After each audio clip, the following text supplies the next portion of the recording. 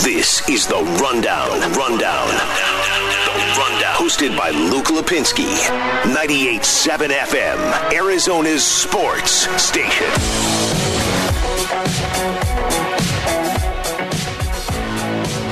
Live from the Auction Community Studios for the next half hour for ASU basketball.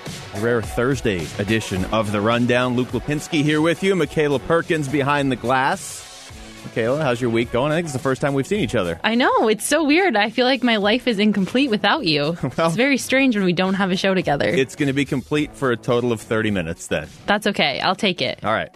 Let's, that's the high note. I can't get any better than that, so let's just jump right into the rapid reaction. The Rundown Rapid Reaction. Reacting to today's top 3 trending sports stories.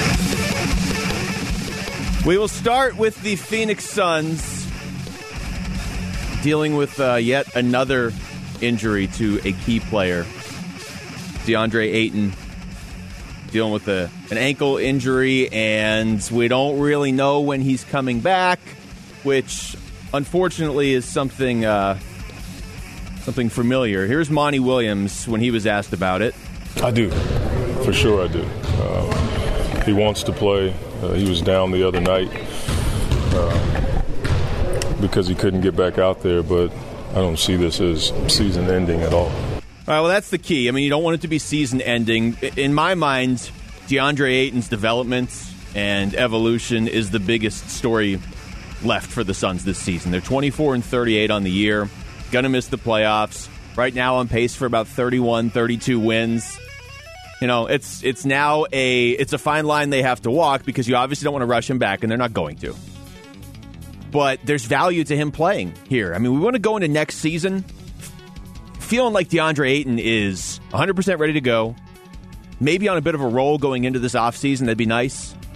They talk about all these different things the Suns might be able to do this offseason, but we've been talking about that for 3 years. So the one thing you have that can improve going into next year is DeAndre Ayton. Like, you figure you'll have a healthy Kelly Oubre next year, and that's great from this point right now, but you had a healthy Kelly Oubre for most of this season, and you're at 24 wins. Devin Booker's going to be great next year. He was great this year. It's not adding up to enough wins. The one thing will change, the one thing you will have that could change for the better this offseason is DeAndre Ayton. And so you could look at it quickly and say, yeah, 387 winning percentage this year. If Ayton's hurt for the final 20 games, what's the big deal? I think it's a big deal, and that's why it's good to me to hear Monty Williams say right there he's not going to be out for the next 20 games, but we don't know how long he's going to be out. And again, I think that's the biggest thing left for the Suns this season is to finish this season on a relatively high note and get DeAndre Ayton now back and healthy and then get him going in the right direction. On to the Arizona Cardinals. Buda Baker on with Doug and Wolf this morning. Had a lot to say, but he was asked about his expectations for the 2020 season in particular. I always have high expectations. I feel like if you don't, something's wrong with you. But definitely this year, the first 3 years have not been what, as an organization, what we want. Right. So this year, I feel like we have the quarterback situation handled, and, now it's building, pieces to the puzzle. So I'm just very excited. I have, tremendous respect for the front office, and, I can't wait to see who they bring in, because I know whoever they bring in, we're definitely going to be better. Now, Buda always has seemed like an optimistic guy ever since he got here, and it's great that he has good expectations for 2020. I mean, he should. But how about specifically with the defense where he's an expert? Me, personally, I feel like we're going to be hand and day better. It's first time for me that I have the same coaching staff, been in the league 3 years. So just having the same coaching staff, having the same faces and all that type of stuff, that's definitely going to help because, as a grown man, having a new guy come in every time, you have to, learn him and you have to do all that type of things to be a better football player. So I feel like having these guys, we already know what they are. We know how they coach. We know how they play the defense and the game. So I'm just very excited to get better in that aspect. Yeah, I think there's a lot to that, just the continuity from one season to the next. The Cardinals just have not had that in recent years, and there's always the argument the other way of, hey, these guys are professionals. If you're good enough, you'll overcome that. And also mixed in, they couldn't keep the previous coaching staff. They had to mix things up. They've had to make some changes. The year before, Bruce Arians retired for a year. So some of this was unintentional. Some of it ultimately proved to be necessary because they had to move on from what they had going on in 2018. I get all that. But you limit your ceiling. Teams don't make deep playoff runs making coaching changes every year or every other year. And so if you want to let your players develop and you want to get the most out of them individually and collectively, you have to have some continuity. So that, to me, out of everything Budda Baker just said right there, is the one that really stands out. And I think Budda's one of the best players on the defense. I mean, he's not Chandler Jones. He's not Patrick Peterson at his peak. I don't know if we're getting that next year, but I'm pretty confident in Budda Baker, but specifically what he just said right there about some continuity from one season to the next. The defense should be better next year, especially if they go out and add another big piece in free agency or use that number 8 pick on a guy like Isaiah Simmons. D-backs, national expectations do not match up at all with local expectations. I don't know a lot of people around here that think the Diamondbacks are going to win the World Series or anything, but I don't know. I think I have a pretty good healthy hope that this team should be a wild card team. Maybe if you're a really optimistic fan, you think they could push the Dodgers and make things interesting in the NL West, but those have not been the projections around Major League Baseball. The D-backs, and this is kind of odd to me, considering the moves they added, the pieces they added in the offseason, the moves they made. The D-backs nationally do sort of seem to be an afterthought right now. Derek Hall on with Doug and Wolf was asked if he is upset by the poor national projections. No, I don't think so. I think the projections have really been the same for the last 3 or 4 years. And, it's up to us to perform the way we think we can perform. I know when our guys build a team, build a roster, they're looking at needs, they're filling holes. They keep those in mind too. But, what's the alternative? Just throw in the towel and assume you can't catch the Dodgers. I mean, we're certainly going to give it our best shot. I think we improved over last year with the moves we made, and we'll see. Yeah, I don't think the Diamondbacks mind being overlooked. I don't think they mind going into this season with a chip on their shoulder. It's not like college football or even college basketball where your preseason ranking matters. And if you're ranked outside the top 25 in college football, even if you go out there and have a great season, it's going to be tough to move all the way up because you started so far behind the other top teams.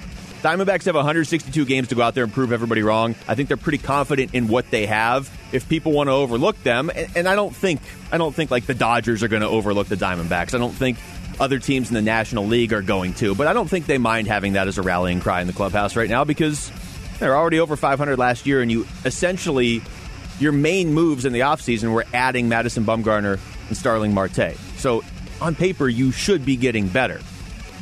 Back to the Suns. There's a story out there on SB Nation, and got to get into it. I think it's written pretty well, but I hate it.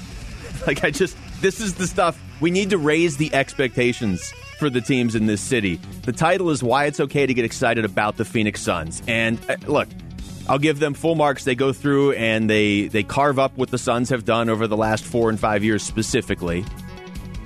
But then they go through and say, here's a couple different reasons why you should be excited about this team going forward. And it's important to note, this is not written by the Phoenix Suns. It's SB Nation. And I'm not even arguing with the stats that they use or the individual arguments they make. I'm not excited at this point. I believe that they have improved this year, this past weekend notwithstanding. I do believe they're going to improve next year. I think they could push for 40 wins next year. I'm not excited about 40 wins after 11 years of missing the playoffs. So I think mainly the thing that bothers me about this is the terminology. I want this team to succeed, obviously. I love sports. I live in the city. And my job also means I'm going to be watching a lot of their games, and it's a lot more fun to cover the playoffs than 19-win seasons. I do believe they're improving. But exciting? No. You're going to have to show me before I get excited. We've done enough years of this but they could be good. I don't care until you do it. And they go into depth. They talk about how Ayton has taken steps forward this year, which I agree with, and how they have Devin Booker to build around, which there's not a lot of players I'd rather be building around than Devin Booker. But they've had him, and they haven't been winning. They talk about how their net rating is 15th in the NBA. That's cool. That would be cool to me if the Suns had made the playoffs the last 3 years and then we're having a down year this year, and you could use that as the argument of, don't worry, it's just sort of a weird year, but their underlying analytics indicate they'll be back. I don't go to the games to watch for their net rating. I want to see wins at this point. So I'm completely on board that they're improving. They have shown improvements this season, I think more so in the first half. They're getting hit hard by injuries now, and I'm never going to hold that against the team. The suspension to DeAndre Ayton, I like the guy. I hope he does well. I think he's going to prove to be a really good player for this team for years to come. He's never going to be Luka, but you can't hold that against him. But you can hold the fact he got suspended for 25 games at the start of this year against him because the 8th seed in the Western Conference this year, it was there for the taking. And it's not completely his fault that they're not going to make it, but not having the guy that's supposed to be your second best player for 25 of the first 26 games, that held you back. There's no way it didn't. So are they improving? Absolutely. But I don't need to hear about underlying analytics or how I should be excited about them because at a certain point you have to show me why I should be excited for you. And the only way you can show me after 11 years of missing the playoffs is wins. That's it. So do it. I think they're on pace for about 31 or 32 this year. In the first half of the season, you felt a lot better about the direction they were going. The second half, they're kind of starting to trail off a little bit. When we get to June and July, and I mean, we're all going to get excited again when June hits and they're coming up on the draft and they have a relatively high pick and we're looking back saying, oh, they improved by 12 or 13 wins or whatever. Yeah, that's great and it's true and that's what you have to do as a fan because you love the team. But I'm not going to get excited about 32 wins. I'm not going to get excited about 40 wins. Going from embarrassing to mediocre isn't exciting. And next year, if you go from mediocre to like league average, even that's not exciting. And I want to talk about this team, and I feel like we do this too much. We talk about them like they're the Houston Rockets. Like they're right there every year, but they're just missing a piece. Probably get to the second round of the playoffs every year. A couple years ago, they got to the Western Conference Finals. They're so close, they just need one or two more things to go their way to put them over the top.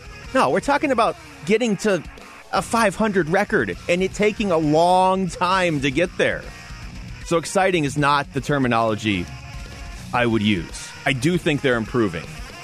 Maybe a year from now, if they really are knocking on the door of 40 wins on March 5th, 2021, and you want to tell me, yeah, be excited about this team for 2022, okay. But until I see playoffs, not remotely excited. I'm invested. I expect improvement. Excited is not the word I would use. All right, when we come back, baseball's biggest villain for a pretty good chunk of the last 20 years has weighed in on the Houston Astros. We'll get his perspective next. It's The Rundown with Luke Lipinski on 98.7 FM, Arizona Sports Station. It's The Rundown with Luke Lipinski. 98.7 FM, Arizona's sports station. We are just under 3 weeks away from opening day. First of all, Michaela, resident base. How do you feel about that? I'm super excited. Okay. I can't wait. I don't know why I was expecting more right there. I was expecting like confetti and like one of those like a party popper. Yeah, some noisemakers. Maybe like an air horn or something. You still have time. I'm so excited. It's almost painful. I just wanted to be here. There's some spring training on one of the TVs in here. Cardinals Nationals, 11-0 in the bottom of the seventh. Sorry for the spoiler alert if you're recording Cardinals Nationals Grapefruit League delayed broadcasts, and you're going to go home and watch it tonight because the Nationals are not looking great in this game. But we're close. There's a lot more juice around the league this year in the off season. Maybe juice isn't the right word because I guess there's more juice around the sport in the 90s. There's more buzz around this sport this off season for some really good reasons locally. You go out and you get Madison Bumgarner, you get Starling Marte. There's some intriguing player movement around the league, but obviously the biggest story has been the Astros cheating scandal. And there were a couple days where I do think the league quietly, and they would never admit this, was probably like, hey, this isn't bad. Everybody's talking about us in December, and you've got this huge rivalry, and now they have a heel. I'm not a huge wrestling guy, but I understand the concept of having a heel when you're trying to get people invested in your story. But after about 48 hours, I think baseball realized they have an issue that's bigger than just, hey, this team cheated a couple years ago. No, they won the World Series, and nobody really believes that they would have won if they didn't cheat. Or at best case scenario, you don't know. Were the Astros the most talented team in 2017? Probably. Right there. I mean, if you're a Dodgers fan, Yankees fan, Indians fan, I mean, there's a couple fan bases that have a claim that no, they cheated and that's why they won. I'm not going to argue with you. You lose the benefit of the doubt when you cheat. But now we have this very unique season where everybody hates the Astros. The other 29 fan bases, everybody wants their team to win, and then they just want anybody except the Astros to win. Now, this is Alex Rodriguez, who was not very likable when he played. I grew up in Seattle. I was a kid when he first came up with the Mariners. I didn't even like him then. So I'm not the only one. And then when he left Seattle, he became even more unlikable. This is what he said about the Astros, specifically their non-apology when they could have tried to at least start the healing process this spring. I think the one thing that really has upset the fans is you cheat, you win a championship, there is no suspension, and then there's no remorse. And the last one, I think, is probably the worst one because people want to see remorse. They want a real, authentic apology, and they have not received that thus far. And I can just tell you this, Maddie, from a guy who has made, as many mistakes as anybody on the biggest stage. I served the longest suspension in Major League Baseball history. It cost me well over $35 million. And you know what? I deserved that. And as a result, I came back. I owned it after acting like a buffoon for a long time. I had my apologies, and then I went dark. And I wanted my next move to be contrite, but I also wanted to go out and play good baseball and change my narrative. And the way you change your narrative is you have to be accountable. You've earned all this negative talk. You've earned whatever comes your way, including whether it's hit by a pitch or negative press. You have divorced yourself from having the ability to protect yourself.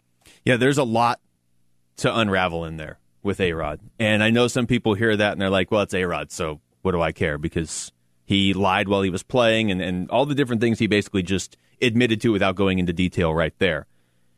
I almost think that carries more weight because it's A-Rod, who, by the way, has become so much more likable after he retired. Before this, just as a broadcaster, he's just been more likable. He wasn't very likable when he played.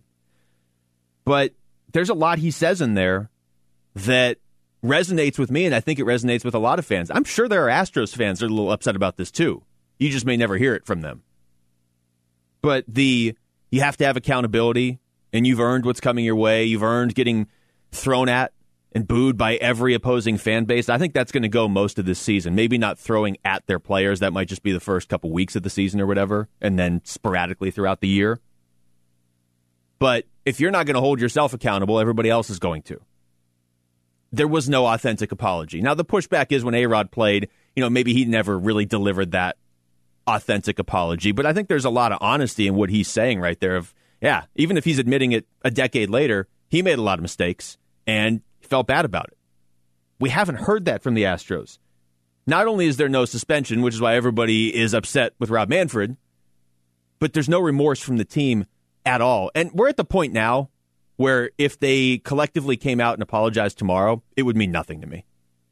Would that mean anything to you, Michaela? No, absolutely not. We're so beyond the point of return at this point that anything that they do or say from this point forward either won't make a difference or will just make the situation worse. And I completely agree with A-Rod. They handled this entire situation in the worst way possible. And if one of the biggest cheaters in the baseball history is calling you out, you have an issue. Yeah, and it's the way he did it. I mean, he didn't necessarily have to reference himself, although that would have kind of been awkward if he didn't, given his past in Major League Baseball. But for him to talk about it, and given his position within the sport now, it makes sense he would have to talk about it. But for him to then sort of put himself out there and say, look, I know because I made not those mistakes, but other mistakes. I mean, he cheated. And he probably would have been one of the greatest hitters of all time, even without cheating. The Astros may have won the World Series in 2017 without cheating, but again, they lose the benefit of the doubt because they voluntarily did what they did. But to never hold yourself accountable and to just sort of, I mean, you're right, they couldn't handle it any worse coming out of this because it's like, oh yeah, everybody else just move on. No, you're the ones that did this, not us. I've been saying it all along, too. I have always been of the mindset that this situation could have been handled in so many better ways. And the fact that they handled it with the most unapologetic, callous response, I mean, it's just ridiculous. And I'm not getting tired of talking about it because I've never in my life seen an organization as a whole and their players handle something so horribly. And it's just aggravating. Just own up to it. Apologize. They know that they made a mistake. And the fact that they're so unwilling to admit that to their fans, to the rest of the league, to baseball fans, it's just, come on. Like, I have no sympathy for you. You deserve everything coming your way this year. Well, and I mean, now I don't know what you do to fix it. It's not like it would have gone away by now, but if they came out as a team whenever they had that fake apology or whatever that was, and there was legit remorse, and they're like, yeah, we did this. And you know what? Internally, maybe we're always going to wonder if we were the best team that year. And like really put yourself out there as a team, basically do the exact opposite of what they did. It wouldn't have gone away by now. But then we get into the season, and there's other storylines that emerge, and the Astros are going to be storyline number one to start the year no matter what. But over the course of the year, look, maybe the Astros go out there and they have another great season.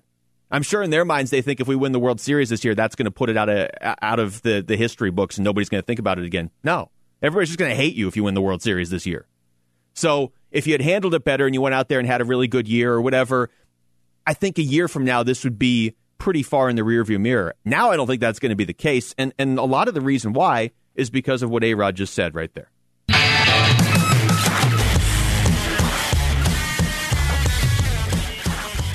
All right, it would be wrong if we did not talk about the Coyotes after what they did last night. And I said it last segment, we have to raise the expectations for the teams in the city. And for the Cardinals, that's get to 500 next year. For the Coyotes, that's make the playoffs. I think for the D-backs, that's make the playoffs, although I'm not going to be as hard on the D-backs because they are the team that most recently made the playoffs. But the Coyotes, who started this year really strong and then trailed off there for a while, and there was this sort of ominous feeling around the team because they were losing and teams had games in hand on them. I think people maybe now are overlooking the fact that they're right back in it. They beat Vancouver last night. They started off what I think is their most important 4-game stretch since they went to the Western Conference Final in 2012, and they started it off with a win. Although they were losing 2-1 midway through the third period, they come back, they get 3 goals in the final 10 minutes. They're up to 74 points. That ties them with Winnipeg and Vancouver, the two teams tied for the 2 wildcard spots. Up next, they play Calgary. They're 3 points behind them for third in the Pacific. It's very much within the Coyotes' control. For as much as expectations had been quietly raised for this team coming into this season, I think if you told most Coyotes fans that with 14 games to go, your team's going to be in a 3-way tie for the 2 wildcard spots and not that far out of third in the Pacific, really not even that far out of second in the Pacific, I think they would take that. Now, you go through all the ups and downs, and you had the injury to Darcy Kemper and the good start, but then you end up falling apart there for a little bit in the middle. That's the roller coaster ride, but here we are. And the way this basically breaks down, 8 teams will make the playoffs in the West. Pretty safe to assume 5 of those spots are locked up with St. Louis, Colorado, Dallas, Vegas, and Edmonton. But for those other 3 spots, you've got 6 teams competing. The Coyotes are right in the middle of that. They're in a 3-way tie for second among those 6 teams, and they're not that far out of the top spot among those 6 teams. And it's a team they play tomorrow. The thing about the Coyotes, and the reason I would not stop paying attention to them yet, if they get into the playoffs, I'm not saying they're going to go on some deep run and win the Stanley Cup, but they have the characteristics of a team that can mess up the brackets. Darcy Kemper's come back. He's played 2 games since December 19th. He's looked outstanding in both games. He's the reason they won last night. And he was really good last Tuesday in his first game back. He hasn't shown any signs of rust, which is kind of surprising to me. I thought it might take him a couple games. It hasn't. It didn't even take him a period.